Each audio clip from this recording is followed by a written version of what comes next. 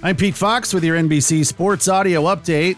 From the night on the Diamond, Braves blanked the Rockies in Atlanta 3-0. Quite a night for rookie Spencer Strider on the hill, striking out 16 Rockies, breaking John Smoltz' Braves record, the most Ks by a Braves pitcher since moving from Milwaukee to Atlanta.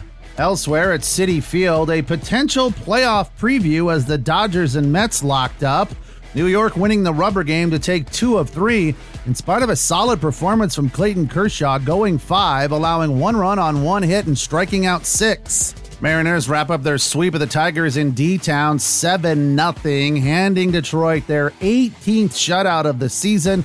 Orioles blank the Guardians in Cleveland 3-0, and the Red Sox come from behind, putting up 4 in the ninth to beat the Rangers 9-8. Trade news from the NBA, Jazz star Donovan Mitchell on the move, heading to Cleveland as the Jazz and Cavs complete a blockbuster deal.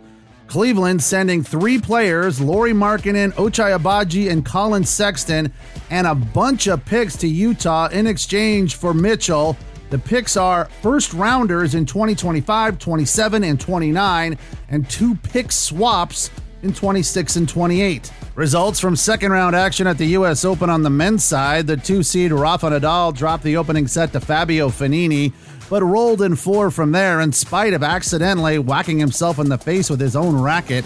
The 22-seed American Frances Tiafoe, a straight set winner over Kubler. The 19th-seed from Canada, Denis Shapovalov, needed 4 to advance, and the 14th-seed Diego Schwartzman, a straight set winner. On the women's side, the 9-seed from Spain, Garbiñe Muguruza, a straight set winner, and the 19th-seed American Danielle Collins moved on in straight sets as well. With your NBC Sports Audio Update, I'm Pete Fox.